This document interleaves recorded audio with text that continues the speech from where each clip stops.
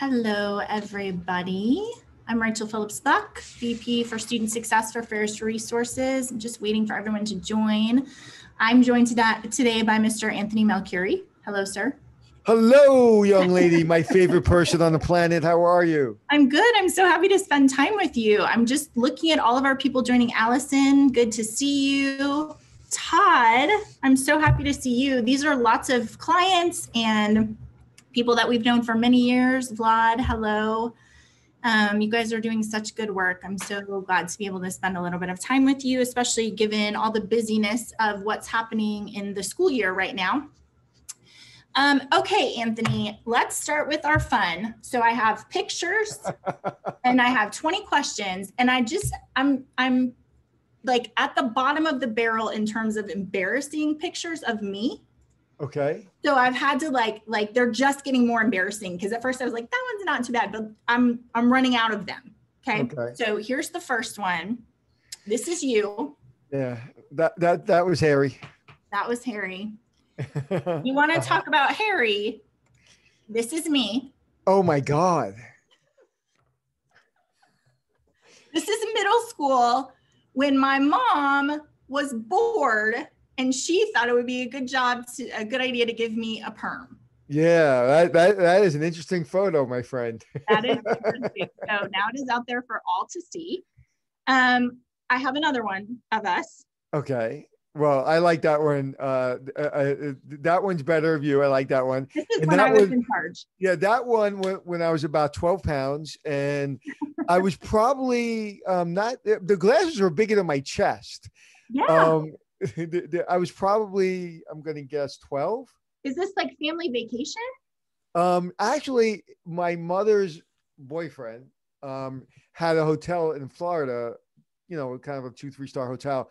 And it was probably at that hotel. And that's kind of where I decided to go in the hotel business. And so, yeah, that's probably in Florida. Well, I love that, because as Matt and I were talking about that picture, I was like, this combination of like you at the hotel and me, this is me at camp, where I was a counselor for a long time and then a director, like invested in student success even then. It's such a great, like, look at, here's 2 career paths that we chose. So that was not as embarrassing. That's when I was in charge of my hair, just to be clear. Well, now I'm in charge of my hair. My mom gave me a bowl cut. And then here's the last one. This is what it'd be like if we went to prom together. Oh, wow. We went to prom together. Does everybody know? You can make anything real these days. Yeah, that's funny. Yeah, that's I think I was a junior in that picture. Okay. First 20 questions. Are you ready? I'm always ready. Okay. What was your first pet? A cat, Mackie. I'm allergic to it. We had to get rid of it. Oh, that's a very sad story. Okay. What was your first school? First school? Mm-hmm. PS 209 on Coney Island Avenue in Brooklyn. Who was your first? Tony Danza went to that school too, by the way. And my high school, Sheepshead Bay, Larry David went to that school as well. Really? Yep. And Ruth Bader Ginsburg went to Madison High School, which I used to wrestle against them. And I had a couple of girlfriends that went there. That's exciting. Alicia Keys went to my elementary school. Oh, really? Where was that? It was PS 116 in Manhattan. But there's a lot of talented people around there. Yeah. Okay. What was your first memory? It's not a good memory. I was 2 years old. My dad passed away on New Year's Eve, 1968. Okay. What is the first record you ever bought? Billy Joel.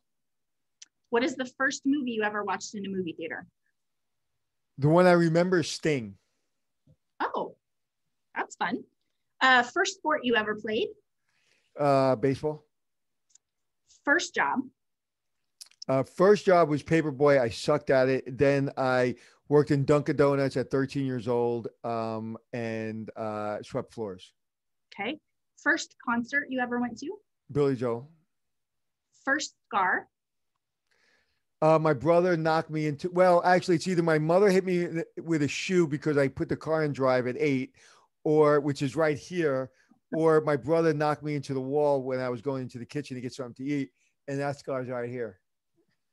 How old were you when that one happened? Do you know? I think this one happened first. I was like 8, and this one happened maybe right after that when I was sibling 9. That's your Yeah. close sibling. And my mother yelled at me because my brother denied it. She goes, "You're clumsy." I was like, "Well, I wasn't clumsy." He put his foot up and I went into a wall, but okay. We'll just let it go. Okay, first car. Oh, 1970 Nova.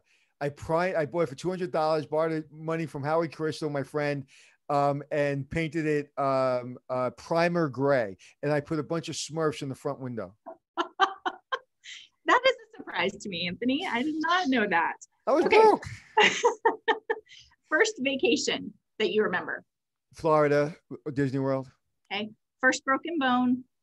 I fell off a ladder last year and shattered my ankle, and all the bones came out. Last year? Yeah, year and a half ago. Yeah. Wow. Oh, you didn't know that? Yeah. No. Yeah, I have 22 pins in my ankle. Oh gosh. Well, you waited a long time to break a bone, so I guess finally when it happened. Yeah, I came home from Europe. I was tired. I got up on a ladder to chase a squirrel. Squirrel ladder won. Foot lost. I'm so sorry. No, but I'll tell you, it's healed. I healed it right. I had a great doctor, a lot of rehab. Well, not that much rehab, but and we went right back up to lifting weights. And actually, deadlifting actually helped my ankle. Apparently, my doctor said. Oh. So as soon as I can get back to lifting, I lifted and I'm fine. Matter of fact, it's funny you asked that. One night since then, since I really rehabbed it, have I had pain? That was the other night. It's the only night I was up all night because of pain in my ankle. Wow. Outside of that, it's basically perfect. That's pretty amazing, actually. Your first trip post-COVID. Las Vegas last week. And I was very jealous of you because it looked like you had a lot of fun. So I did have a lot of fun, and I was safe, and I got 2 negative COVID tests, so I was safe. The first food you hated. Oh, basic training, come off a bus from New York City, getting screamed and yelled at, getting into the chow hall, feeling really, really dizzy. And they put mashed potatoes with this Army or Air Force gravy that smell to this day. If I smell it, I will faint. And I almost fainted. Somebody grabbed me. And so brown Air Force gravy. Cafeteria gravy. That is very specific. Okay, 2 more. The last time you were really mad. Last time I was really mad. I'm glad this is going to be hard for me. Well, I'm really mad what's happening in our country, but I would say last time I was really mad. Hey, I can't remember. Yeah, that's a really good sign. We'll take it. Okay, and then the last time you had ice cream. Oh, last week, and I'm going to have some right after my 4 o'clock. It's on the agenda for today. Well, vegan ice cream. I can't have regular ice cream. All right, let's move into our content. So I got to do a State of the Union, and then I want to talk about Connected Campus. Just in terms of like, this is a really important thing always, but especially in the middle of COVID, it's really important to think about how you can be connecting your campus. One really thing about the State of the Union is it's not different. Like, we're in it, things are not changing. So August 24th, this is kind of what it looked like last time we met was the 22nd. Things were pretty much solidified, and then it has not changed since then. The next big thing that is happening for our schools is that they are deciding whether or not in November, they are either, they've accelerated classes, so they're sending everyone home and school is done in November, or in November, they're sending everyone home and moving to online, or they're gonna send everyone home for Thanksgiving, then come back and keep doing online. So I'm doing a poll to see kind of where everyone falls. It's like the majority of you guys are moving on your classes online in November. So you won't have students back, and then you'll just have a really long break that goes all the way until the beginning of the semester in January. Some of you are just continuing to do a normal class. But is anybody actually not going to school in the second semester and just going online until next year? Or no? So like, has anyone, you can chat that to us. If your school has called it, like, we're online until fall of 2021, which I think there's some schools in California that have done that. Yeah. But yeah, I'd be really curious to hear that. So are these being answered as we speak? Yes. Okay, cool. Yeah. So I also just want to take a side note as we talk about the State of the Union. Anthony, you and I talked about this last time, and that's about burnout. And I think it's really important just to take 2 minutes in the middle of us talking about a connected campus and define what burnout means. Because when I read, I feel like burnout's like hey, we know what burnout is. And then when I read what it is, I was like, hey, that's really, really helpful for me to understand what's going on in my life and the lives of so many of our clients. So feeling overwhelmed and exhausted, feeling cynical and detached from your work, and then also feeling ineffective and a lack of accomplishment, which I'm hearing all over the country, not just from higher educational professionals, but just everybody. The idea of burnout is that this work overload contributes to that. And when it's chronic, we cannot rest, we cannot recover, we cannot restore balance. So this is a place where I think everybody is finding themselves. I think it's really helpful to articulate. You had a great show today with a psychiatrist just about how to kind of manage some of that anxiety and feeling overwhelmed. Here are some of the things they say about being able to resolve burnout, relaxation strategies you guys talked quite a bit about. And the other one that I didn't put on this slide is just this language, especially for higher education professionals, of a wounded helper. So we're trying to help our students, but we're also feeling the wounds and the overwhelming side of burnout.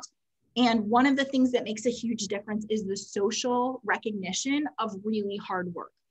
And so I want to just hold space for 1 minute and say to all of our attendees and all of our clients, hey, I want to recognize that you guys have been doing really hard work while you're feeling overwhelmed and taking care of your kids and all of that stuff, also providing for your students, showing up for them, supporting them. I don't know, Anthony, if you have anything to add about this idea of just fighting burnout. You know what's happening? It doesn't get shut off. If you look at, and we talked about today on the show, when you leave your house, say in New York, I had an hour, or when I used to fly a lot, I had an hour to get to the airport, to settle in, to get on the airplane. Then I had a couple of hours on the airplane. Then I had a couple more hours of time. I either had to go to work or I went right to sleep and started my day. So there's a lot of time for me to just, zone out or do and choose what work I do or don't do. And I actually have my own, because I think the most important thing is to set boundaries. So for myself, my boundary was when I traveled for the show and I traveled for work, I do no work unless I'm prepping for a keynote, but I typically do that before I go. Yeah. So I do no work until I'm actually working. So in the airport, I don't do work. I don't respond to emails typically. I just keep that whole time to myself. So I think boundaries are important. Right now, if you're working from home, you're helping your children online, you're dealing with stress, it never ends. And then like you're home and you say you don't have time to work out or you don't have time for yourself.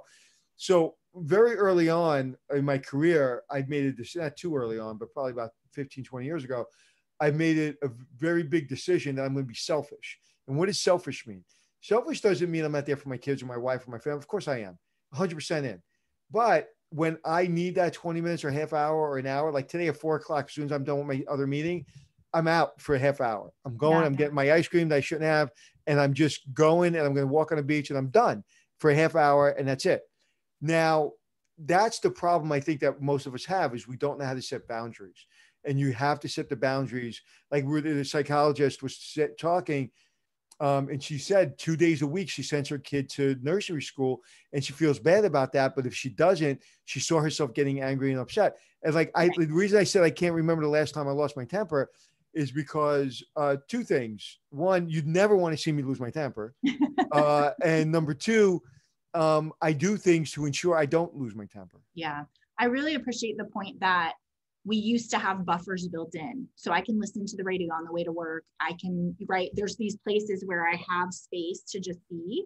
And those things, especially if you're working from home or you feel like you have too much work to do or you're always behind or whatever, those things have kind of been stripped out. So I think we do have to be really disciplined with ourselves about taking care of ourselves and setting boundaries. Okay, so I want to tell you about a controversy that happens in higher education. And I don't know, I'm interested to hear from you, like, what is the analogy for the hotel business? But in higher education, when we talk about a connected campus, we have academics and we have student life. So academics, faculty, provost, all those people. Then we have student life, which is like everything else that happens on campus. And then sometimes we have enrollment management, and those are people who are bringing students to campus. And a lot of times, those three things are in silos. And they don't talk to each other and they don't know what's happening with the other person. And there's some conflict and friction between those three areas. I don't know what that would be in hotel. Do you have like silos? I mean, I assume you let that exist. Oh, absolutely. Matter of fact, when I'm in front of a hotel audience, it's easier for me to do a keynote because I can make fun of us and they know exactly what I'm talking about. So if you're a housekeeper or running housekeeping, you hate the front desk because the front desk doesn't tell you when the checkouts happen, doesn't give you information.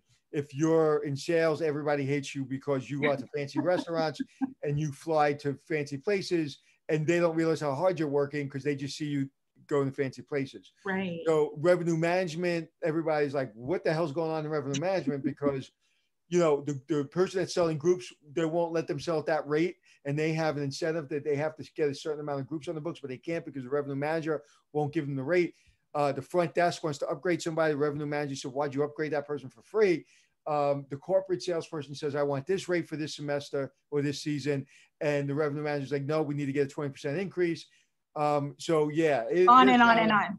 Matter of fact, if I've had any success in my life, is I brought those silos down and refused to acknowledge them. Yeah. So that is exactly, I was thinking about why we have to have connected campuses. And the reason you have to have a connected campus, I want to talk about the promise triangle. I don't know if you've seen this before, but I really love this idea that you have the institution and it's telling your students something. It's promising your students something. Hey, when you come, you're going to be in small classes, you're going to eat with the dean, you're going to have leadership opportunities, you're not just a number, right? So they're saying something. And then you have the institution helping staff and faculty deliver on that, enabling that promise. And then you have what happens between the staff and the students, or the faculty and the students, actually, whether or not they're able to do that. And one of the reasons I think we're having so much trouble in this idea of connected campus ever, but especially in COVID, is everybody's stressed out. People are not feeling motivated. They're like, hey, you told students this thing, but then the institution has fundamentally changed because we're online, or we don't have money, or we furloughed people. And so there's a lot of struggle with how do we make good on the promise that brought these students to our campus. And I think your daughters are feeling some of that too, right? Like this is not exactly what we signed up for. Yeah. And I think, listen, I don't care if it's higher education, hotel business, or interpersonal relationships, husband and wife, communication's key. It's everything. So one of my daughter's campuses, the president is very, communicates, transparent. We know what's going on. We know what to expect. And that made me feel better. I don't need a lot of meetings, but they were transparent. So yeah. Listen, everybody knows this stinks. This is horrible. This is 7 months in, 8 months in. We're still having a lot of controversy in the country about wearing masks. It's ridiculous. But anyway, so 7, 8 months in, and people understand there's going to be change. One of the things that some people are doing, I found in my circle, is they're leaning into the lazy. They're leaning into the lazy way out, right? Now, over communicate, over meet, over explain. People can handle bad news. People can't handle no news, because then they get nervous and they get anxious and they get stressed. But people can certainly handle the news that you have. And listen, if you're going to change things, which you obviously have had to, that communication, again, through Zoom, not through an email, not through a phone call where nobody can see each other. But like, if you're communicating to parents, if you're communicating to students, if you're like, even if you have to break it down into small sections. But I think it's critical what we're doing. Like, even when I just saw you, I felt better. Yeah. As soon as I saw you, I was like, one of my favorite people. It's like, I just felt better. And I think that's the key. I totally agree with you about that. I also think it's really interesting to think about the difficulty of a connected campus, apart from COVID, is that you've got a lot of director integrations. We've got a lot of student services, and we've got a lot of bosses that now all of a sudden have to work together.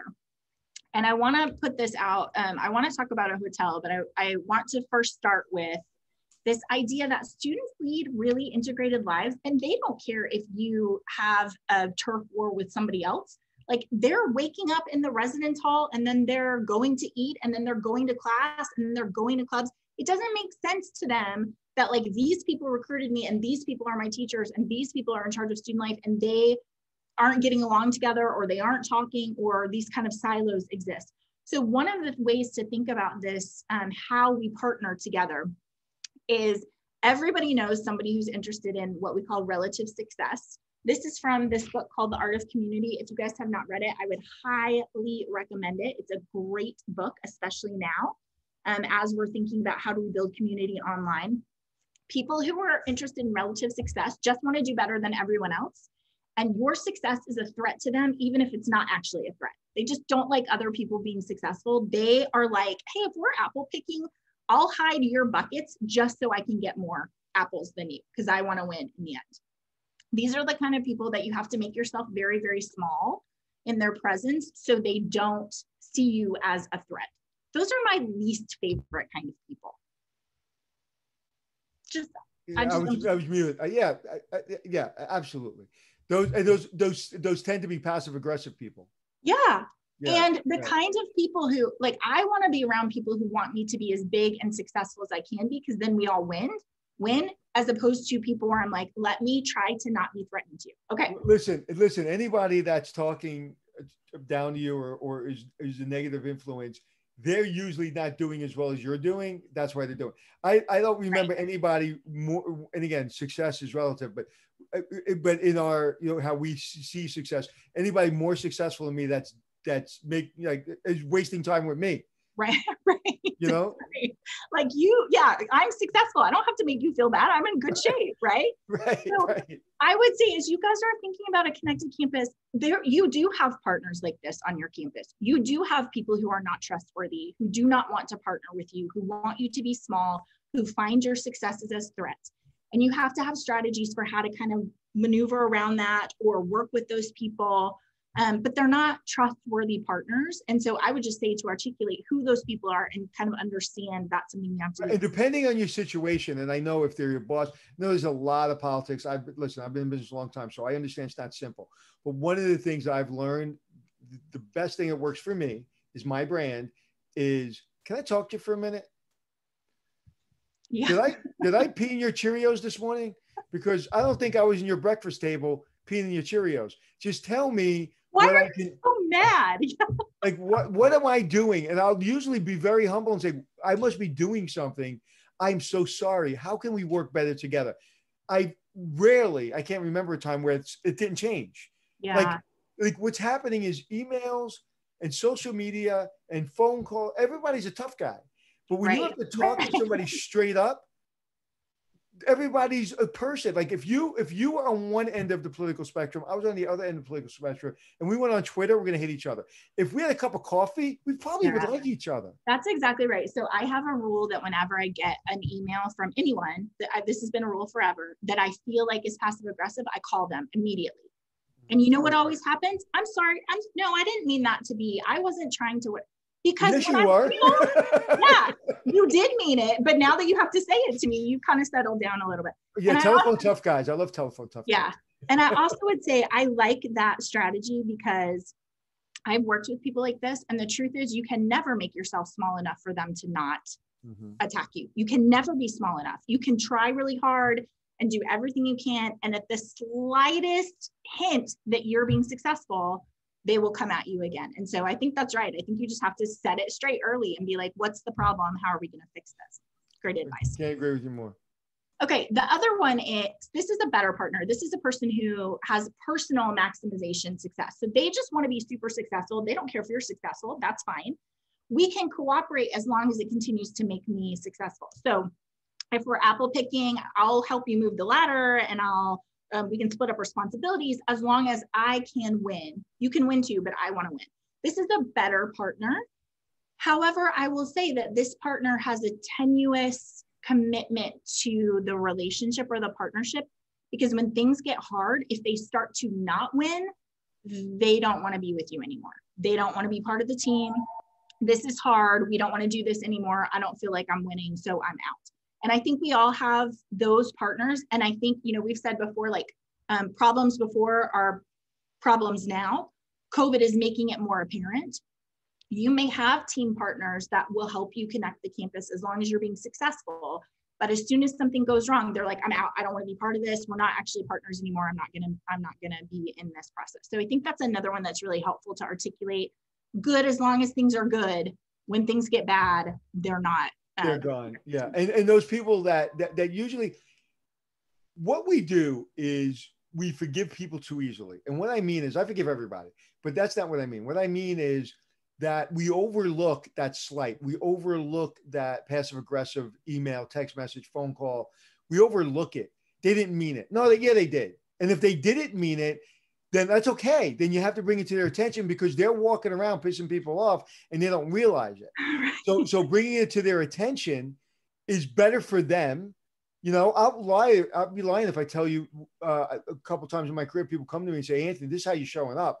And I'm like, oh my God, I didn't realize I was showing up that way. Yeah. So sometimes and there's been times where, yeah, that's exactly the way I want to show up. And I don't care if you don't like it, but just, there's nothing that's ever going to take the place of communication and transparency. Simple as that.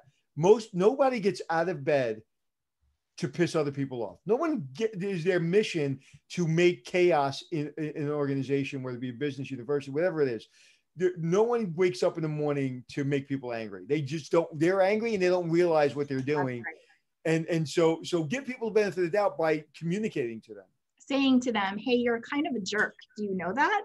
Yeah. I didn't pee in your Cheerios this morning. I had no idea. Okay, the last one I want to talk about is community maximization of success. And this is, I will do whatever I can, even if it means my sacrifices, so the team can win. And I thought of a hotel that you visited that this is like the epitome of community maximization. Do you know where this is? It's California. I think you're muted. There you go. California. It's California. And it's on the hill. It's Mohawk Mountain. No, not Mohawk Mountain. I can't remember. Yeah, I know what you're talking. Yep, Hotel Leisure. Yep, absolutely. Anthony, this is another one that made me cry. Okay, let me tell the story of this and then you can give your color commentary as I go. This is in a town in California that the highway used to run right past it. Ashley Canty is the owner. She said that this town used to have 15,000 people. Now it has 500. It used to have 109 stores. Now it has 3. It used to have 10 hotels and now it has 1. And this hotel has been around forever. It is like the heart of the town.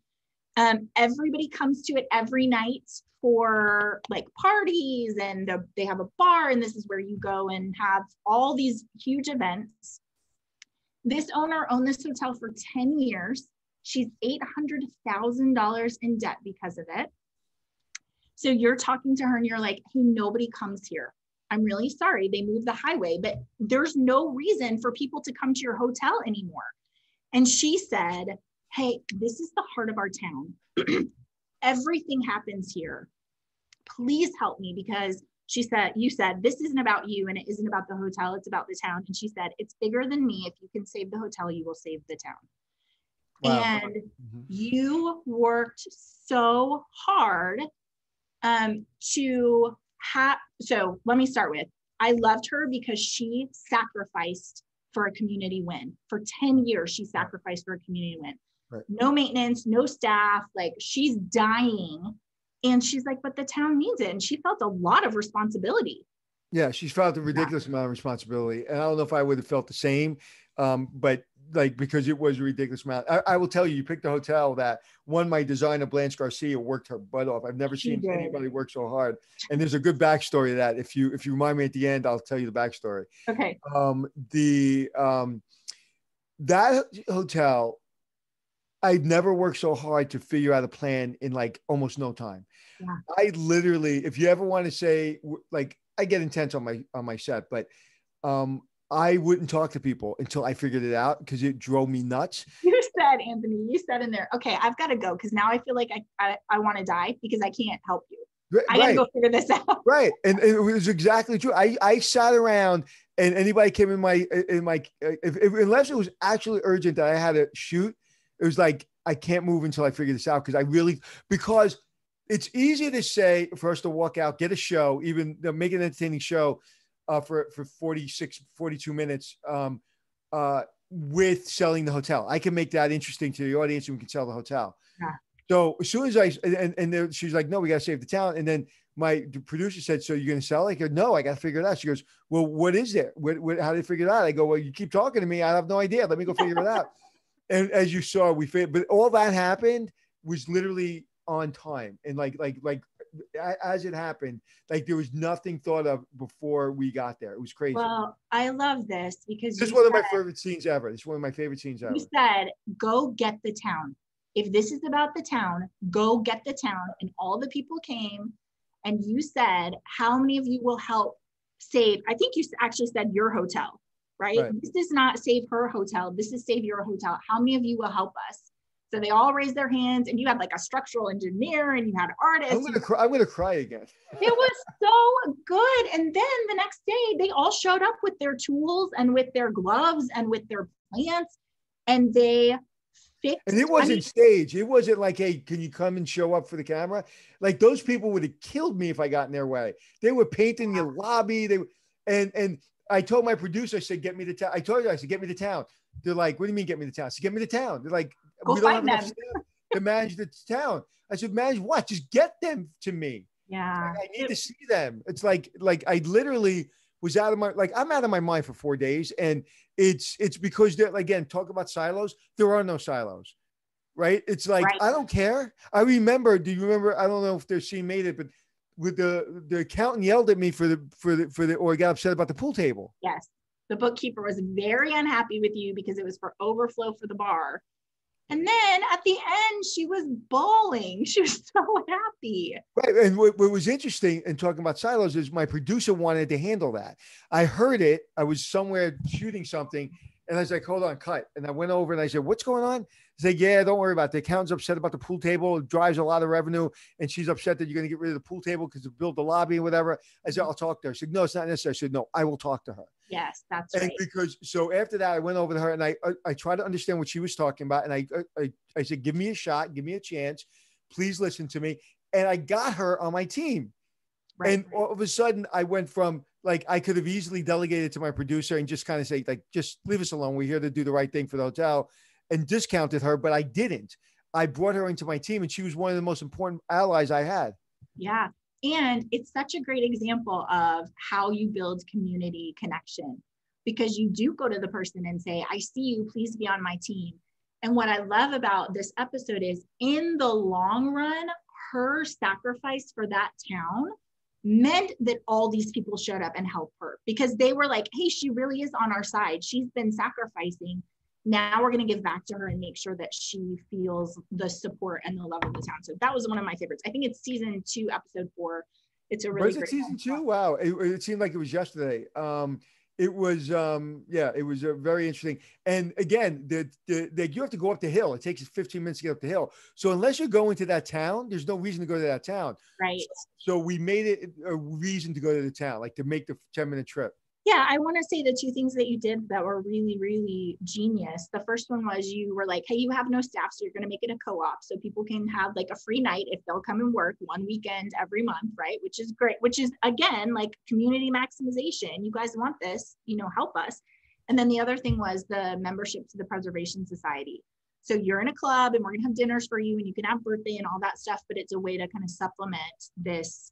Absolutely. And I'll tell you, my staff was getting antsy because I didn't have any answers, and I'm in my trailer and I'm like this.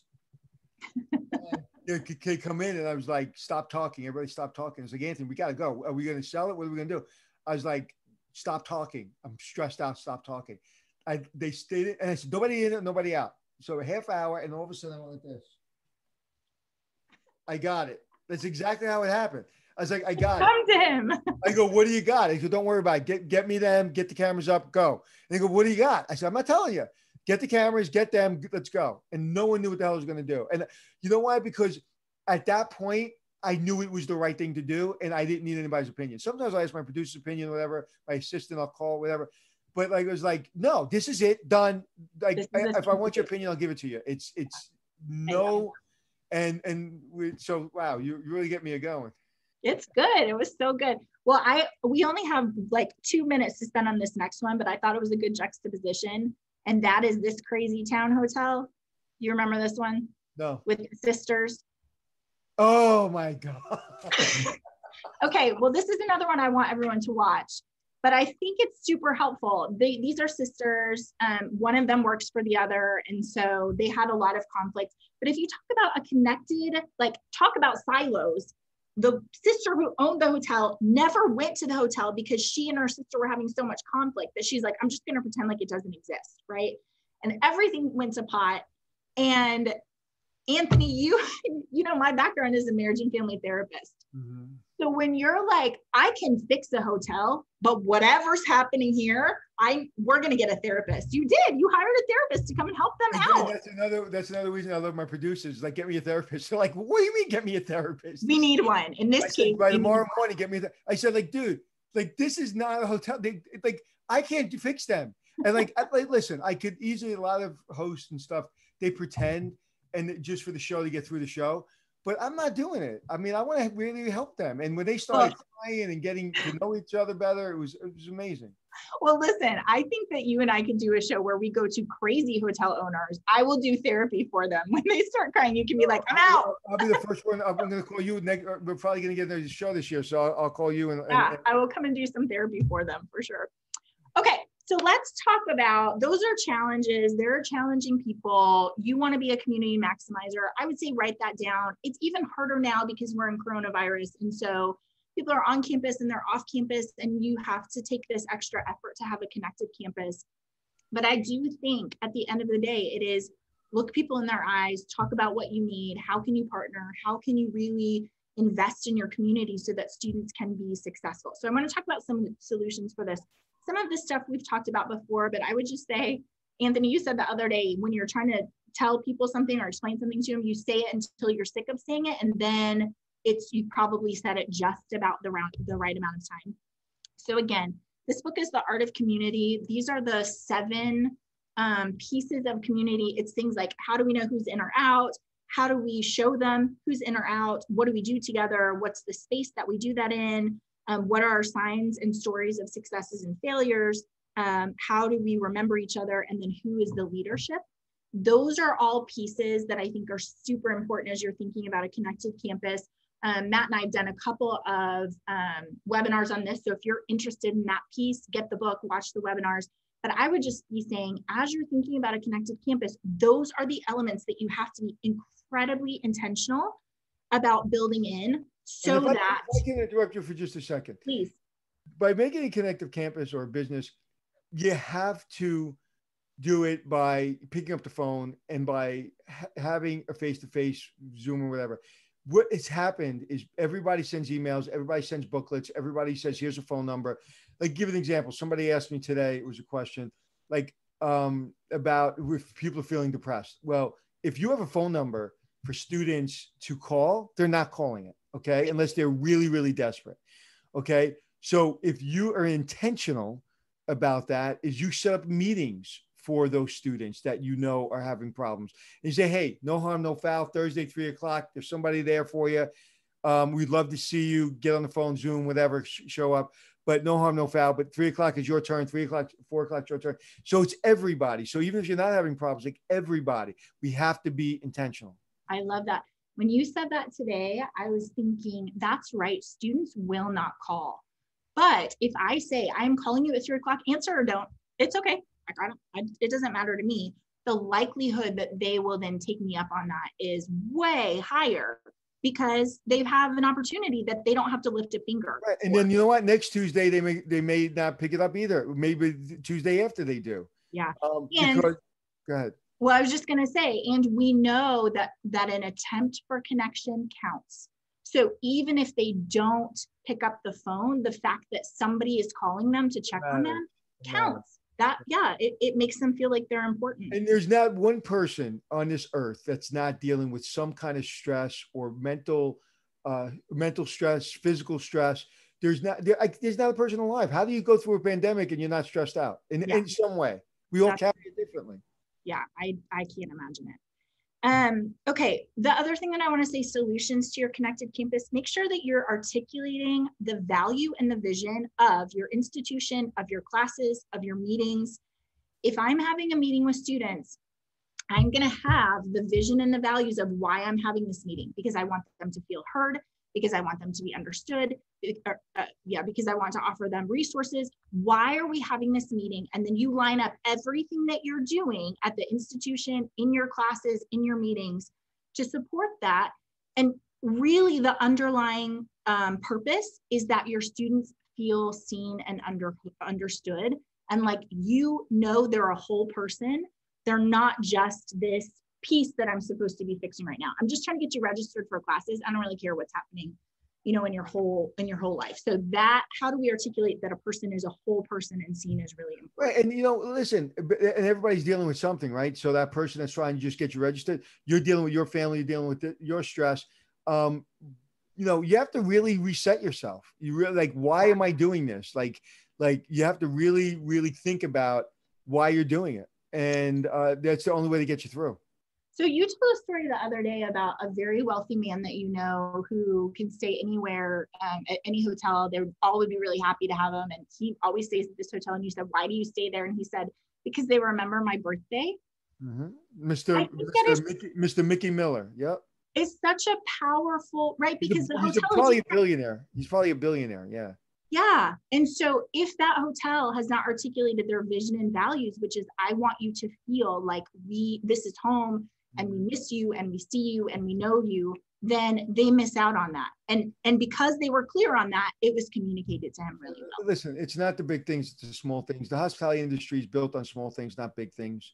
It's just really, really simple. I think I was saying on my show, you may have heard, like when I went out to Vegas for meetings, they put me at the Sky Suites, the Aria, which is a 5-star hotel. And I was afraid they wouldn't have these sandwiches that they usually have, or these, the not cocktails, but sodas and waters and coffees and stuff. Yeah. And I went in, and lo and behold, they had all the little sandwiches in little wrapped, so nobody can touch them, nobody can breathe on them. And I was like, I sat there and had my lunch. I had 32,000 little sandwiches, and they had these orange peels with chocolate. And I'll never forget those orange peels with chocolate. It's my favorite. Yeah. And like that little thing, I don't remember the big suite or the Japanese toilet, or although I do remember that, all the other things, but I do remember those little sandwiches. Yeah, that's exactly right. Okay, so I want to talk about some other solutions.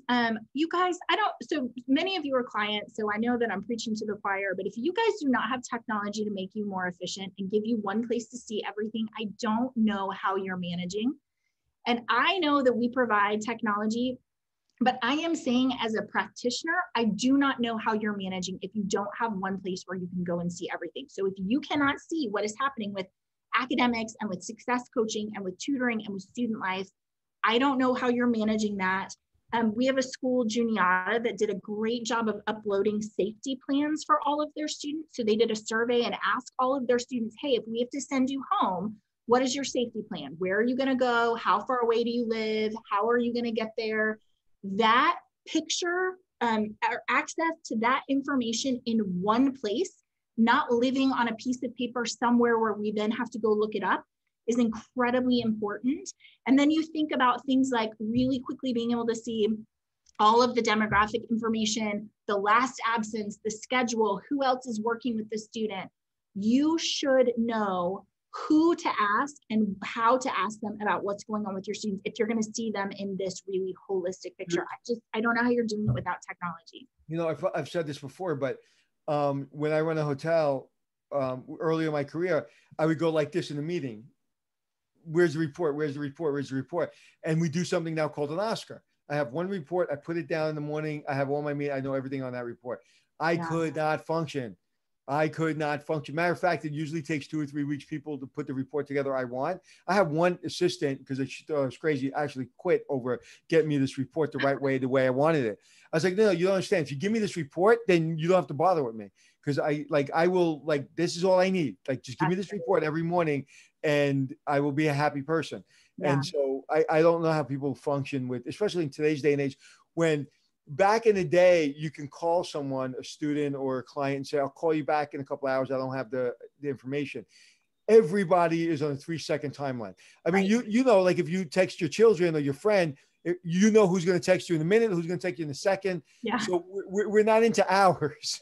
No, that's exactly right. Yeah. We need the information right now. Right. For sure. The other thing that I wanted to say about that is if you are not, please be careful of information as well. So we need to share it with the right people, but we also need to be very careful about, there's a lot of personal stuff that's happening with people. And so you want to make sure that the right people get that information, and not that it's just like in a note field that everybody can access to be able to see all of that stuff. So please, I want to caution you about that. I was thinking about a connected campus the other day, and I realized, you know, we've talked before about the student success funnel. I'm very bossy about this with our clients, that you have to find students who need whatever the thing is. And then you have to connect with them. You have to see them. You have to make sure that you understand them as a person. And then you can solve their problems. Then you can check off whatever you have to do on the list. And then we're going to have measurements of success. And I realized that a lot of times silos exist because people are trying to solve before they are seeing their students. So like we were saying, if I'm just trying to get you registered in classes, or if I'm just trying to get your health record, or if I'm just trying to get you financial aid, I've focused on solve instead of this idea that a person is made up of all of these different things. What's going on with you? How are you feeling? What's happening in your environment? All of these different elements make up a person. And for our kids, to be clear, we would never just say like, hey, my job is just to feed you. So all this other stuff, I'm not paying any attention to that. My job right now is just to get you some food because that's what I'm supposed to do. So that success funnel, if you will teach it on your campus and you will enforce, the most important thing is that students are seen as holistic people.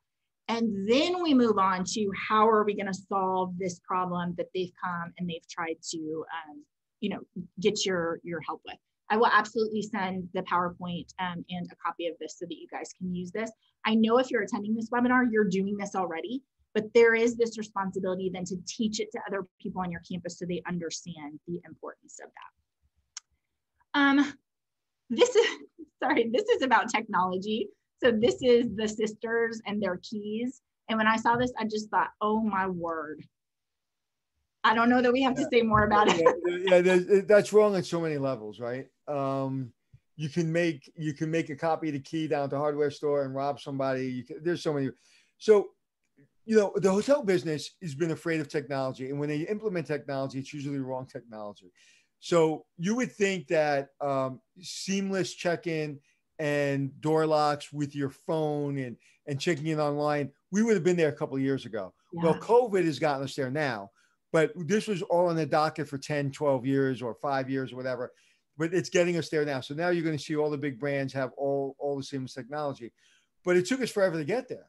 Now, why do we have to wait to emergency for us to get there? Hilton did it before anybody else. Yeah. Why did it take, why should I go to a hotel and still wait in line? I mean, I think that is ludicrous.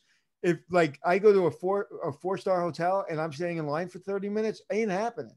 Yeah. And I will never go back to that hotel. And I think that technology for technology's sake doesn't matter, but technology that works and makes everything easier for the people that need it, especially now because everything is so immediate and everybody's expecting it immediate. Again, we're teaching children and we're managing children that didn't know what life was before technology. Right. We're of the age that we understood life before technology and we understood life after technology. But if I'm coming in, I thought, my parents in the world, God gave a tablet to everyone. Right. Right? Well, a computerized tablet. Right. Yeah, that's right. I think that we are at the place where our schools, so many of our schools are having to move paperless. So for disability services, it used to be they had all these forms and everyone had to come in and they had to sign it and all this stuff. And since COVID, you really are seeing schools saying, hey, we got to stop doing that because they're not on campus. This is an opportunity to move over to technology that's going to make it easier. Even just things, I like what you said about technology for technology's sake. I have a list here under my circle of care members of everybody who's connected to the student. Here's all their faculty, here's their advisor, here's their success coach. If they were an athlete, I would be able to see that. Please make me more efficient. It's like we talked about last time. We're in mile 18 of a marathon. I cannot be inefficient with knowing who's connected to a student and knowing what's happening with them. So I think this is a great opportunity to say to schools, we've got to invest in technology to make us better. You and I talked about stand-up meetings the other day. I cannot stress enough if you want a connected campus, how much you should do 15, 20-minute stand-up meetings, look each other in the eye, what's going on, what do we have to solve, what can we improve, what's happening today. I can't stress how important that is. And Anthony, I know you feel the same way about it. Well, and I think like, especially if it's a Zoom meeting, because everybody's not on campus, I think you do this, like you make this fun, right? So, when you first did it, I like being asked rapid questions. I like that. So you did it again. You did it a couple of times and you made it fun. So as I'm entering this meeting and we're talking about serious stuff, I'm already kind of like, that was fun. I look forward to it. So having a stand up, but making it fun, is important. Just to have another Zoom meeting, but to make it fun, like, hey, let's share what kind of coffee we're drinking or whatever. Yeah. And then 3, 4, 5 minutes of connection. And then we're into what we have to talk about. But I don't understand how you can function as an organization without seeing each other. Yeah. And I think it's the way you sell it is you say it's going to make us more efficient. I know it's one more thing right now, but I promise in the long run, it will make us more efficient. It's not even a question. It makes you efficient because it does one of two things. It makes you care or it makes you care less. If the meeting is good and engaging, you care. Right. Somebody did something. Somebody just said somebody checked on them. Where was it? Oh, it was a meeting with a Marriott executive. And I was out in Vegas and he said this morning, Arnie Sorensen, who is the CEO of Marriott, who's a powerful person in business, he had a check-in meeting with all his high-level executives. And he said, I've been in this company 30 years, and that's why I love it. They have check-in meetings with us every week. And it's Arnie Sorensen, Mr. Marriott's daughter. And they're having, hey, how you doing? How's the field? What's going on? This is what we're doing. What are you doing? And like, he's a 50-year-old man. And he looked like he was 12. He was so excited. I would be really interested for presidents to be doing that at institutions. I would be really curious to see. I couldn't imagine not doing it if I was a president. How their perspective would change as they're looking at their. Is anybody doing it? I don't think so. I would love to hear from those of you who have joined us if your president is doing that. And I think it's an important distinction, like not a once every 2 months, like State of the Union, but a like, hey, how's it going? Check-in. It's called a check-in, like every week or every other week, or, and not everybody has to join if they're busy, but it's like, you need to, I just talked to somebody, with name nameless, but they would like a check-in from, their boss, and it's like, they haven't checked in. And this is another excuse that I love that people put on me. It's like, oh, I know you're busy. It's like, I'm too busy. We're busy. Man, everybody's busy. Okay. Give me your phone and let me see how much social media you did today. You had time to check your emails and text messages, and you had time to check Instagram and everything else. So everybody is busy. Busy is not an excuse for human interaction. Yeah, that's exactly right. It looks like Katrina Rogers, the president of Fielding Graduate University, checks in with the students. So that's awesome. I would really like for more people to do that. Okay, Anthony, I know you have to run. I'm gonna stay on for just a minute and talk about some of the resources that we have, but I wanna show you a quote that we heard for the first time 2 weeks ago, and then I saw it on your Instagram. Do you have it about cats? Oh, where did you hear that quote? You said this to me. Oh, okay. Yeah. And then I put it on my Instagram. I liked it so much. You said it to me. And then the next morning I was looking at your Instagram and I was like, that's my quote. No, you said it here. But yeah, I called my social media manager and I say, hey, do me a favor, put this in the cycle of my social media. I loved it. And when you reacted to it, I was like, it's true. I'm more allergic to negative people than I am to cats. And I'm definitely allergic to cats. I really like the idea. You know how sometimes when people don't like food, they say they're allergic to it and then they like get out of having to eat it. Right. I really love the idea of being able to tell negative people, hey, I'm really sorry, I'm allergic to that. So I've got to I can't I'll break out in hives. Listen, I'm very fortunate that somewhere along the line, I realized that I'm not letting people take control of me. It's just never going to happen. And, you're like Joe Rogan says, get that negative stuff out of here. Like I said last time. Yeah, absolutely. Just because listen, you only have a certain amount of time in the day, man, and you want to be happy. I told you, happiness, there's a chapter in the book, my book, it says, happiness is hard, choose happiness. Yeah. This is hard, man. Well, thank you for spending time with us. Like I said, I've got a couple other things to talk about, but will you give us your send off? Be kind to yourself. Thank you. Good to see you. Thank you. Always a pleasure. Let's do it again tomorrow. Yeah, let's do it. Okay, guys. So 2 more things that I want to tell you about a connected campus. I love the idea of creating space for students. So anticipating their needs. If you are not using surveys, please do. We've partnered with Macmillan to do some really amazing surveys. They're super affordable. I don't know how else you're going to find out what's happening with students over the course of the next semesters. This is a way that you can identify students who are struggling and do really targeted interactions with them, and make sure that you've got the right team around them in that connected campus way to say, can you manage this piece? Can you manage this piece? Can you manage this piece? The other thing I would say is, I think, again, I know you guys are doing this, but I think we need to teach people how to see the whole person. We do this as parents. When my daughter is feeling very, very cranky, I'm not just like, what is wrong with you? I'm like, oh, she's hungry. Let me feed her. And then we can get to these other things that are going on, right? So teaching people, like, what I would say is, I would send out this graphic of all of the things that make up a person. I would send that to everyone, and I'd be like, put it on your desk as a reminder that we must see our students before we try to solve problems for them. And if you have a partner who's like, that's stupid, I don't want to do it, that's a place where you focus your energy and your time and saying, this is why, especially during COVID, it's really important for us to be assessing these other things with students. And you guys, I know you're tired.